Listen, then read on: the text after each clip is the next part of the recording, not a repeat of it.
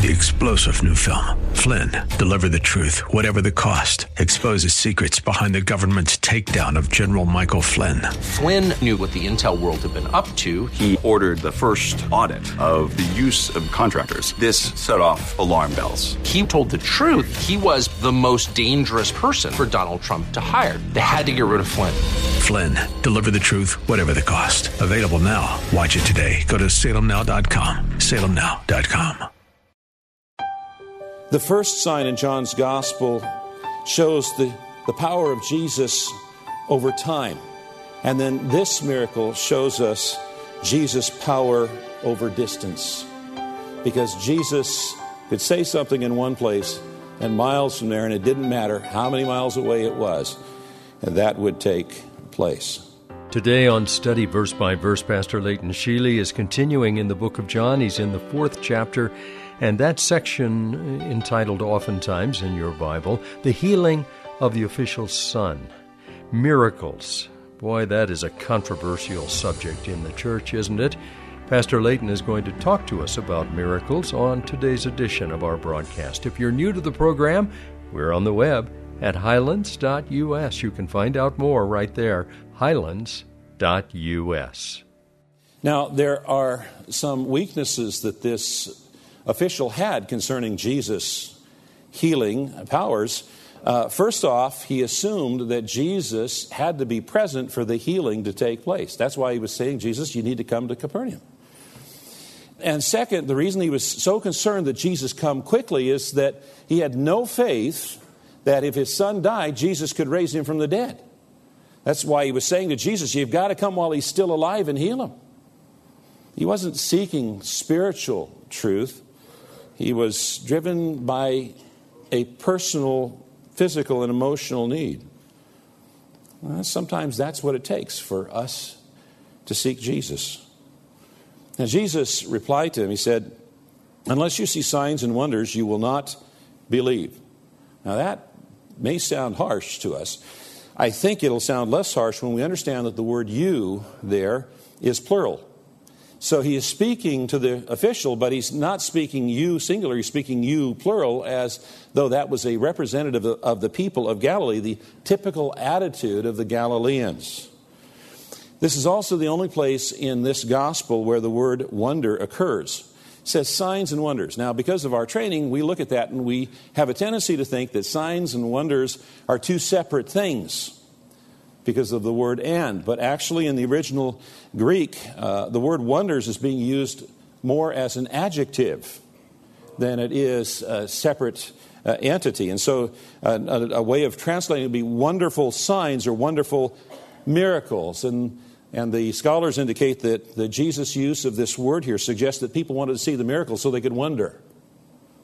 Now, while the Samaritans had simply heard his word and believed, the Galileans required miracles. They required signs and then wonders to believe.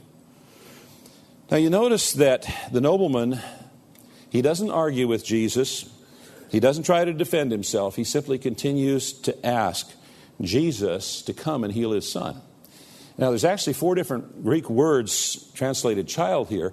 And the one that's found in verse 49 is a special term of endearment, my beloved son. Now, Jesus replied in a way that was rather unexpected. He had been asking Jesus to come down to Capernaum, evidently thinking that the presence was necessary for the cure to take place. But Jesus challenged him in his faith. He challenged him to rise to a higher level of belief. He said, go home and your child will be well. There's no miracles, no signs, just a promise from Jesus. And it tells us that he believed. He believed Jesus and he went his way. Now, that challenge made him rise from one level of belief to a higher level of belief. Now, there's been a lot of speculation about why he didn't get to the point of meeting his servants until the next day. And I think if we understand some of the geography, it'll make it pretty clear. Remember that in that era, travel was done on foot. And traveling from Capernaum, where the son was ill, up to Cana was a journey of about 15 to 20 miles.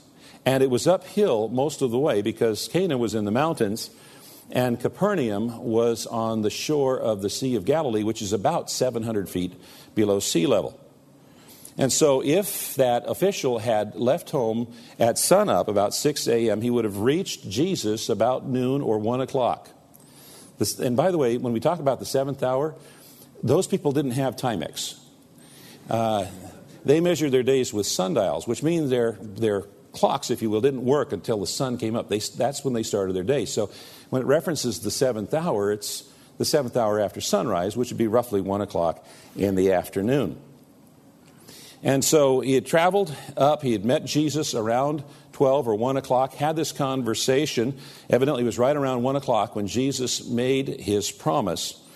And then he would have started home, but he couldn't have made it all the way home. He would have had to stop about halfway home because the roads were unsafe for travel at night. There was bandits. They didn't have street lights. You just didn't travel at night unless you absolutely had to. And so he would have met his servants on the plain of Gennesaret the following day. And when he met his servants, they told him the good news that his son was living. And that meant more than that he was not dead yet. It meant that he was recovering. And overjoyed, the man asked his servants the hour which he began to get better. And the servants replied, yesterday at the seventh hour, the fever left him. The fever left him. Now, this gave two affirmations to this official that his faith was proven true. His faith in Jesus Christ was proven true. First off, the servants reported that at seventh hour, the fever left him. He didn't begin to feel better at the seventh hour. The fever left him at the seventh hour. The indication is he was there, he had a fever. Everybody knew he had a fever one moment. The next moment, there was no fever. And that's why they knew what time of day it was when the fever left him. That miracle was performed instantaneously. And then second, he knew that it was the same time that Jesus had spoken to him and made that promise of healing. And you notice here in the scripture that for the second time, it says that this official believed. In fact, it goes on to say his entire household believed. And the implication is that when he received this report from his servants and his first faith was confirmed, a deeper level of faith resulted. The word believe in this sense did not mean what it meant before. Before, it meant that he'd put his faith in Jesus as a talented wonder worker, a miracle. But in this case, he realized that there was something more to Jesus, that Jesus was God and the power of God was being manifest through Jesus' ministry. And he received Jesus Christ as his own Savior and Lord. Now, there are times in our lives as we're going through life and we give attention to Jesus that periodically we're going to experience ever deeper revelations of his majesty and his glory and his love. And that's going to produce in us new levels of belief and faith. You know, some of us come to Jesus as though he were our servant. We're asking him to meet certain needs that we have, like this royal official.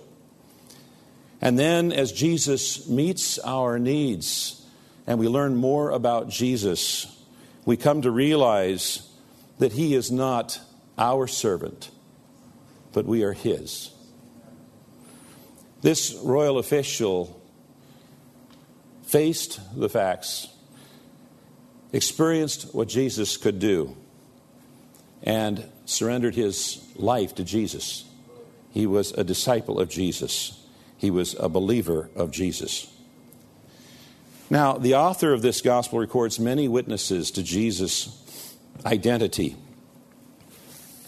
He gives us the story about Jesus changing water into wine. In other words, changing the quality of things.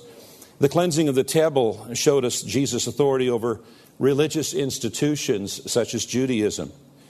Nicodemus testified that Jesus had come from God, that John the Baptist bore witness that Jesus was indeed the Messiah. The Samaritan woman acknowledged that Jesus was omniscient, that he had a divine knowledge. The Samaritans acknowledged that he was the Savior of the world. The first sign in John's Gospel shows the power of Jesus over time, turning water into wine. Now, normally it takes months to produce wine. But what takes months took only moments with Jesus because he has power over time.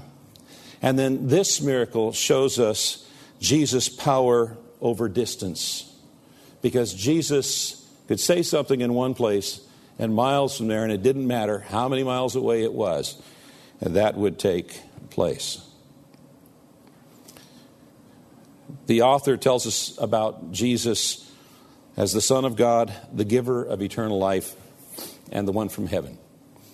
There are a number of things that we can learn from this passage that we've looked at today. One of the things is that Jesus will meet us at our level of unbelief. Wherever we're at, Jesus is willing to meet us there because Jesus is gracious. The second thing that we will learn is that Jesus will challenge us to grow in our faith towards him to higher and higher levels. And the third thing it shows us is that sometimes those challenges come through situations in life that are beyond our control.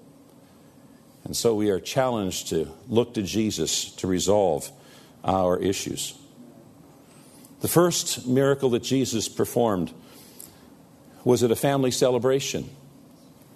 The second was at a family devastation. Whether we're experiencing times of gladness or sadness, celebration or devastation, a wedding party or a funeral gathering, Jesus is the one that we can go to, and we can ask of him, and he will not reject us. Amen. Amen. Absolutely. Pastor Leighton Sheely, our teacher each day, Monday through Friday on this broadcast, we call Study Verse by Verse. He's been in the book of John for a number of weeks now, and you can find our past teachings on our website, highlands.us. That's highlands.us. Information about the church is right there. The doors are wide open right now. Things have changed, and you can check out all of the ministries that are alive and active and exactly when the service times take place.